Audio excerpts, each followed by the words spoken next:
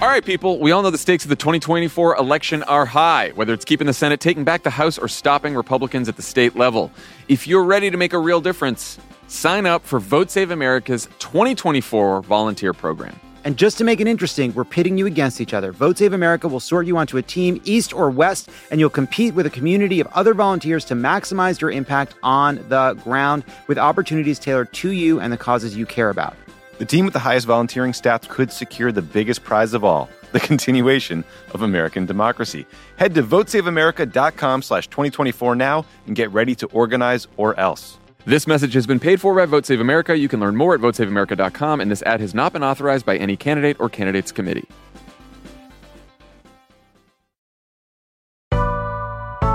It's Wednesday, May 3rd. I'm Priyanka Arabindi. And I'm Juanita Tolliver, and this is What a Day, where we are fully prepared to cover Katy Perry and Lionel Richie's American Idol duties when they leave to perform at King Charles III's coronation. To be honest, it's been a long time since we've watched American Idol, but we are guessing that Katy Perry is the Paula of the situation. I mean, sure, but let's be real. They gave us Kelly Clarkson and Jennifer Hudson, so this is the least we can do. We got y'all. We'll show up. On today's show, a judge rejected Montana Representative Zooey Zephyr's bid to return to the state house floor. Plus, President Biden plans to send more troops to the Mexico border before Title 42 expires next week. But first, Janet Yellen lit a fire under Washington, D.C. when she announced that the projected default deadline has moved up to June 1st. So let the 28-day countdown begin, y'all. President Biden is responding in kind by calling a meeting with the 4 leaders of Congress, but that doesn't mean he's ready to negotiate. And House Democrats have concocted their own plan to push a vote on a clean bill to avoid default by using a trusty tool known as a discharge petition. When I tell you they've been planning this move since January, it just shows they ain't messing around. Yeah, okay, so for those of us who are not in the know, what exactly is a discharge petition? And what do we know about the plan that House Democrats have put together here? Look, a discharge petition is kind of like a break glass in case of emergency move. It's a procedural process that allows Democrats to collect signatures on a petition to force the consideration of a bill. In this case, a bill to raise the debt limit and avoid default. According to the New York Times, this discharge petition has been planned since January and is associated with the Break the Gridlock Act, aptly named, which was introduced by Representative Mark DeSaulnier of California. Minority Leader Hakeem Jeffries said in a Dear Colleague letter on Tuesday that, quote, House Democrats are working to make sure we have all options at our disposal to avoid a default. And, quote, it's now time for MAGA Republicans to act in a bipartisan manner to pay America's bills without extreme conditions. Now, a discharge petition isn't a guarantee, but it is a clear indicator that Democrats are fighting to protect the critical programs that House Republicans want to cut. And with this discharge petition making the rounds in the House, on the Senate side, Majority Leader Schumer is making it clear that he has Representative Jeffries' back. And he's already put the discharge petition on the Senate calendar. Additionally, Schumer has also scheduled a vote on the heinous Republican bill that passed the House last week. And I think it's safe to say that this bill doesn't have a chance in hell in the Senate. This is just a move to force Senate Republicans to show where they stand. Okay, got it. So it really sounds like Democrats are in array here, as they never want to say it, but it sounds like they are. But remind us here, what are some of the extreme cuts that Republicans are wanting to make? I mean, plain and simple, if people need it, you better believe House Republicans put it on the chopping block.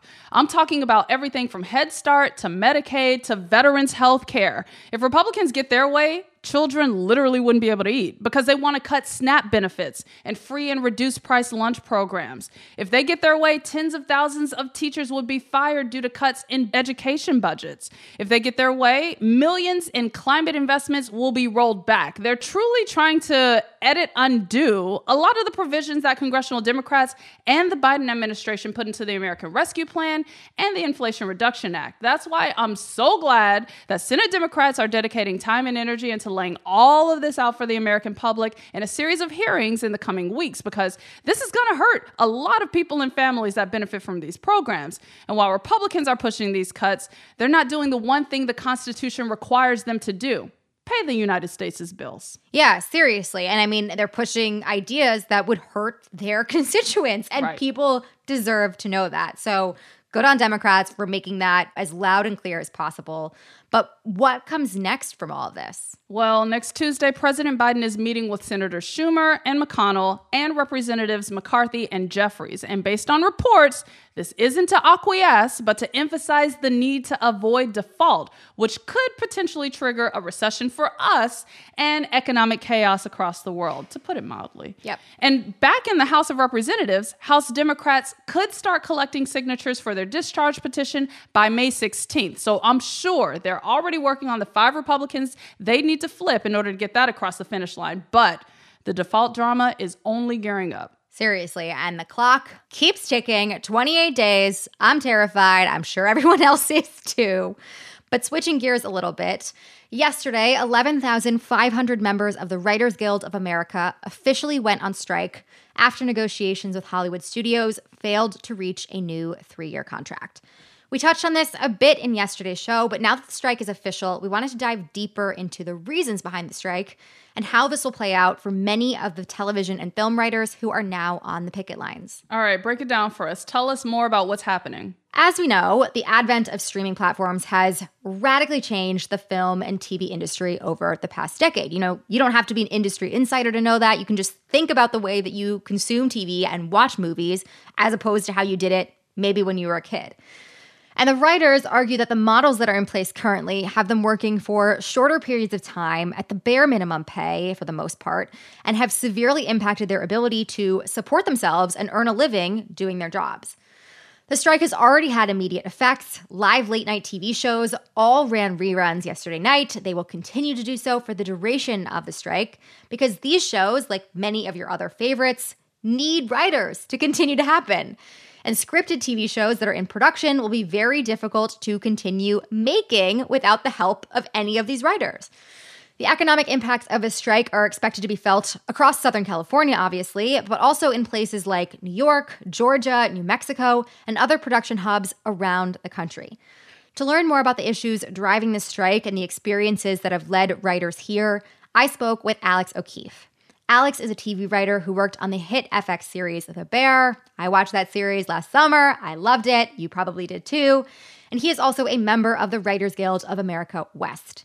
We caught up with him as he was picketing outside of Netflix HQ in Los Angeles, which is why you will hear some noise, some car horns in the background. I really loved our conversation. It was illuminating, and he shared so much of his personal experience with us. Take a listen.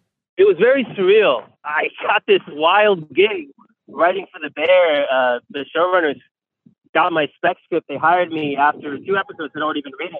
It was like, can you start tomorrow? So I came in. I previously had more political experience. So it was a wild transition.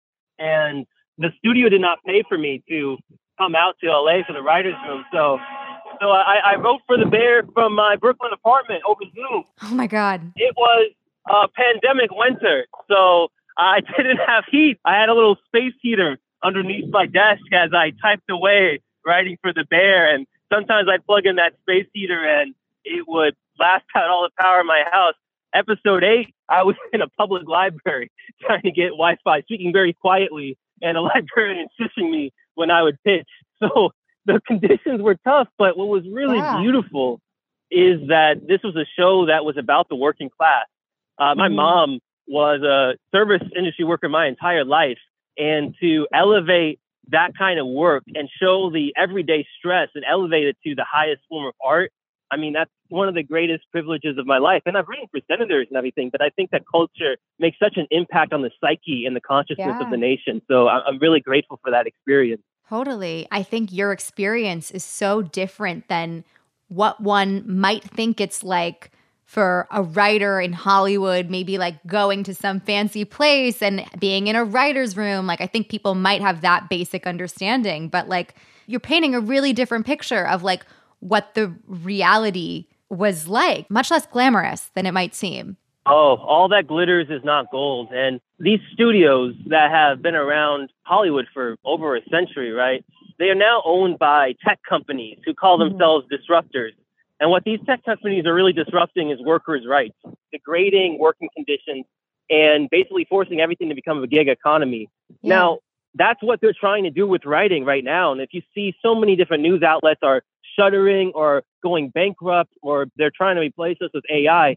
The professional writer is going extinct. And that's why we have seen more solidarity both within our union and across every union of Hollywood than literally ever before, because we all realize this is an existential battle against capitalism run amok. What these corporations that now own the studios of Hollywood don't realize is that Hollywood is a union town. A lot of people, they see the celebrities, they see the big stars, but behind the camera are hundreds of craftspeople, workers who are producing the shows that you see. You don't know their names, you don't know their faces, but without them, nothing gets made. And we're about to put that to the test. Yeah, 1,000%. I also want to ask you about some of the hidden aspects of being a writer that a lot of people who are just consuming TV don't see. You know, there are a lot of people involved in the process of getting writing gigs. There are agents, representatives, managers, like all the things. Can you talk about some of the hidden expenses in having a writing career? Well, that's what I've learned. I mean, a lot of solidarity on the street right now. Noisy. When I was first called by my manager and he said, hey, they want to hire you on this show for FX, they're going to give you, I think it was like $43,000. You know, I'm a working class guy. I said, $43,000? I'll take it. That's amazing. My eyes started vibrating. It sounded like so much money. And he said, hold up, Alex. That's not all your money. Let me break it down for you. You know, what I've also realized is that this is an image-focused industry. You got to show up looking like $1 million if you want to make $1 million. Or at least you got to show up looking like $43,000 if you want to make $43,000. I won an award for The Bear from my union. The Writers Guild of America gave me and my fellow writers the award for outstanding comedy last month. And when I went to the award show, I had a negative bank account. The suit that I wore was bought by my family, my fiance. My bow tie was bought on credit. I'm actually paying off the last payment of that Affirm credit that I bought the bow tie on. So it looks good on the Getty Images, but to keep up, you have to look the part, you have to pay many dues, and you have to live in either New York City or Los Angeles, which are just obscenely expensive. So what does that mean? That means that young Black writers like me, working class writers, indigenous writers, writers of color, writers who come from poverty, writers who come from very different backgrounds than what Hollywood has usually embraced, they are creating a new wave of creativity, and you're seeing it in shows like The Bear, which feels different than anything you've ever watched. You're seeing it in shows like Abbott Elementary. But we cannot keep making these shows if the studios and the corporations don't invest in our basic survival. We cannot pay our rent in clout. Yeah, definitely. I mean, what are you hoping comes out of the strike? We're hoping a new deal. We're not trying to just increase minimums. You know, this is not a regular contract battle. The industry has changed so much since 15 years ago when the Writers Guild last went on strike. And our contract doesn't reflect the modern reality of the business. And it certainly does not reflect the modern reality of our economy. So what we're hoping for is to create a contract that can create a middle class, create a real avenue of survival and advancement for especially the new wave of young writers of color who are being pushed out of the industry because they simply can't afford their rent. And there are so many writers who have told me, I work at Barnes & Noble now, and I see posters of the show I worked on. I was a waitress while working on this big show. When these shows are watched by everyone, when it's one of the dominant exports of our country at this point, we deserve a fair piece of it. We're not all asking to be rich. We're not asking for racquetball courts in the Hollywood Hills. We're asking for basic survival, a middle-class existence like workers are asking across this entire country. And if they will not give it to us by asking nicely in negotiations, we have to fight for it. That was our conversation with TV writer Alex O'Keefe. We stand with him and all of our friends on the picket lines. That is the latest for now.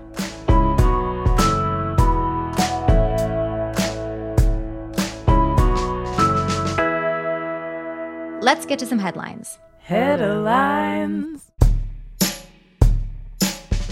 A Minnesota court yesterday convicted former Minneapolis police officer Tu Thao of aiding and abetting the 2020 murder of George Floyd.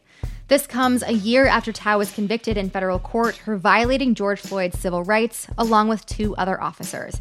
Thao is the last of 4 Minneapolis police officers involved in Floyd's killing to face judgment in state court. And it's worth noting that Tao rejected a plea deal, claiming that he did nothing wrong and that pleading guilty would be, quote unquote, lying. But Minnesota prosecutors argued that Tao knew that his colleagues were restraining Floyd in a, quote unquote, extremely dangerous way, but did nothing to stop them, which ultimately led to Floyd's death. A Montana judge ruled yesterday that State Representative Zooey Zephyr cannot return to work on the State House floor. We told you earlier that Zephyr, who was formally censured by Montana's GOP-led legislature last week, filed a lawsuit to allow her to return to the House floor for the last remaining days of the legislative session. Zephyr, who is the state's first transgender lawmaker, has been blocked from any in-person proceedings since April 24th after denouncing a bill that later passed banning gender-affirming care for trans youth. That hasn't stopped her from actually doing her job, though. She's been working from a hallway just outside the chamber itself and even from the State House snack bar. Let's be real, Zooey Zephyr's doing what she needs to do, but you know those I can't call them what I want to call them, people who sat on that public bench? Yeah, fuck all the way off. Her attorneys say they're considering an appeal. Meanwhile, Zephyr's girlfriend, trans activist and journalist Erin Reed, tweeted yesterday morning that someone unsuccessfully tried to swat her. Reed told The Advocate magazine that she checked in with the police in her area months ago because her home address and her personal information had already been posted to far-right forums. It's sickening that this is what this wonderful trans couple is having to do to protect themselves. Proactively talk to the police to be like, hey, someone's gonna swat us. Don't pay attention to it. Like, it's sickening. Yeah, that's absolutely terrifying. And for what? For doing her job, the job Period. she was elected to do and trying to protect people. It's infuriating. The Biden administration will temporarily send another 1,500 active duty troops to the southern border in the coming days, ahead of an expected surge of migrants. This comes a week before Title 42 is set to expire. That is the Trump-era policy that has blocked some migrants from seeking asylum in the U.S. due to the COVID-19 pandemic. The Department of Homeland Security said that the extra military personnel will not be performing any law enforcement duties, such as making arrests, nor will they be interacting with any individuals who are held in custody. Their purpose is to free up resources for Border Patrol agents so more of them can stay in the field. The troops will remain at the U.S.-Mexico border for 90 days, bringing the total number of troops there to about 5,000. By comparison, then-President Trump had deployed over 7,000 troops by the end of 2018, which Democrats and even former military officials denounced as an abuse of power. A bill was introduced in the House of Representatives yesterday that, if passed, would require the disclosure of any AI-generated content in political ads. This comes amid a rise in fake photos and videos used in political messaging. You'll remember the doctored image of former President Trump being arrested in New York that went around earlier this year, which was unfortunately fake. But it's already getting used to persuade voters. The RNC recently put out an ad using AI-generated visuals to create a dystopian image of what a second term under Biden would look like. The ad did disclose the use of AI technology. However, the bill's sponsor, Democratic Representative Yvette Clarke of New York, said the rapid growth of artificial intelligence is outpacing current U.S. laws. And if the technology continues to go unregulated, it could have serious consequences for the 2024 campaign cycle. Clark's bill would make the AI disclosure requirement part of existing federal campaign finance law, though it's unclear how well the bill will fare amid the House's Republican majority because, you know, they like to lie blatantly, so they don't need AI. Yeah, seriously. I mean, anyone who isn't supporting this is basically straight up telling you that politicians should be able to lie to you without consequence, which is crazy. We have heard of a healthy media diet, but one South Korean art student took it to a whole new level when they ate part of Maurizio Catalan's Comedian, an installation that is currently on exhibition at Seoul's Leum Museum of Art. The piece, which sold for $120,000 in 2019, consists of a single banana duct taped to a gallery wall. In a video posted online this week, the young man takes the banana from the wall, eats it over the course of a minute, and tapes the peel back up.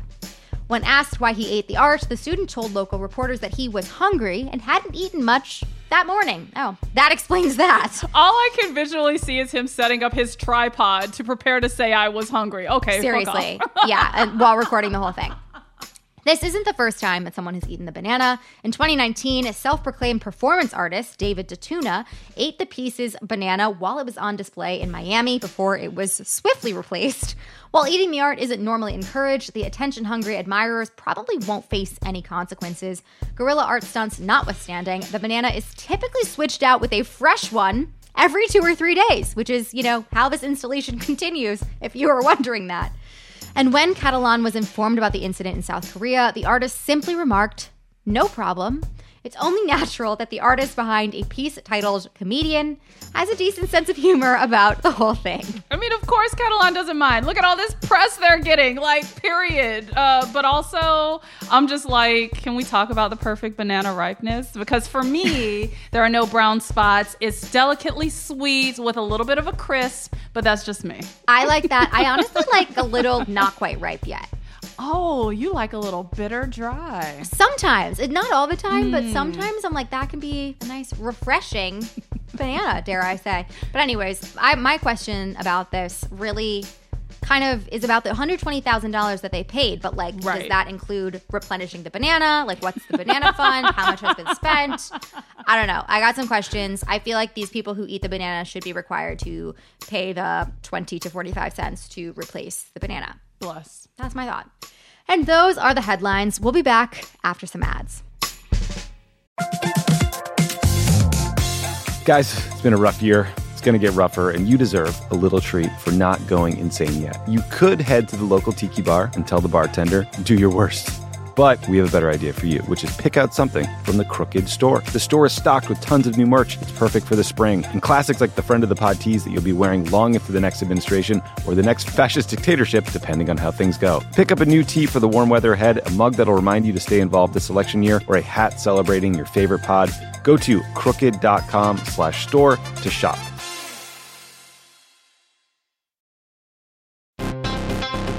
All right, people, we all know the stakes of the 2024 election are high, whether it's keeping the Senate, taking back the House, or stopping Republicans at the state level.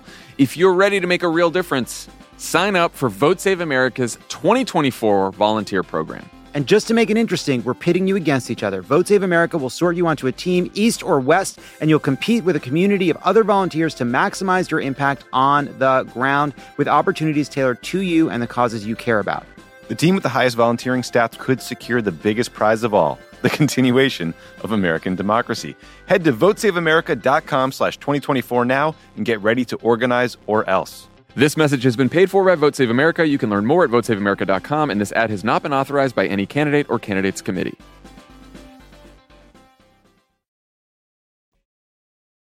It's Wednesday, Wild Squad, and for today's temp check, we are talking about birds of a feather learning how to virtually flock together.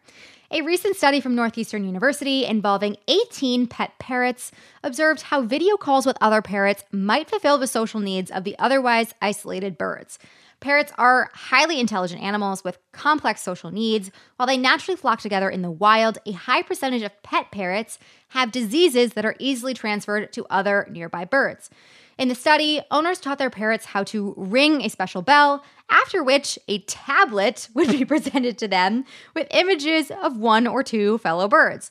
Using their beaks or their tongues, they could then indicate who they would like to talk to, and then a call would be requested. The scientists were fully prepared for negative reactions, but instead, the study's subjects really came alive during these video chats. The birds acted typical to how those in a true flock might, dancing and singing with each other over the course of the interactions. And while the research period has since concluded, the study's co-author says that some of the parrots are still requesting to talk to each other.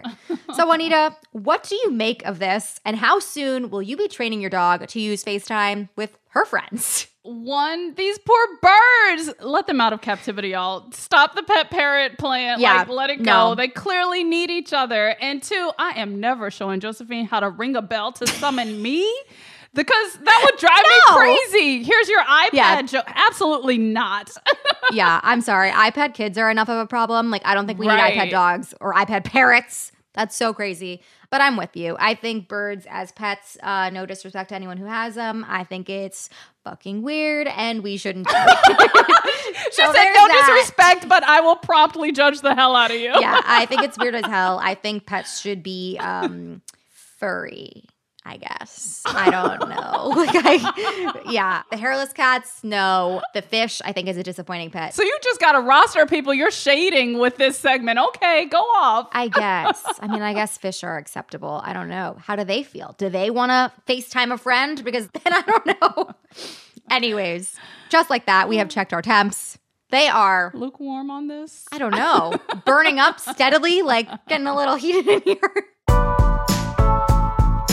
That is all for today. If you like the show, make sure you subscribe, leave a review, teach a parrot about Zoom happy hours. Oh, God. And tell your friends to listen. And if you're into reading and not just how to make $120,000 with only a banana and some duct tape like me, What A Day is also a nightly newsletter. Check it out and subscribe at crooked.com/subscribe. I'm Juanita Tolliver. I'm Priyanka Arabindi. And solidarity with the WGA. We love ya. Come on. Like, nobody better cross that fucking picket line. Like, absolutely stand up with WGA.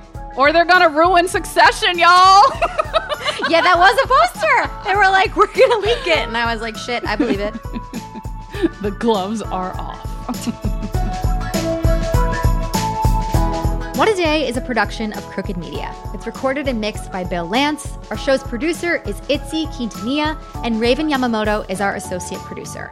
Chelsea Kaufman is our head writer, and our senior producer is Lita Martinez. Our theme music is by Colin Gilliard and Kashaka.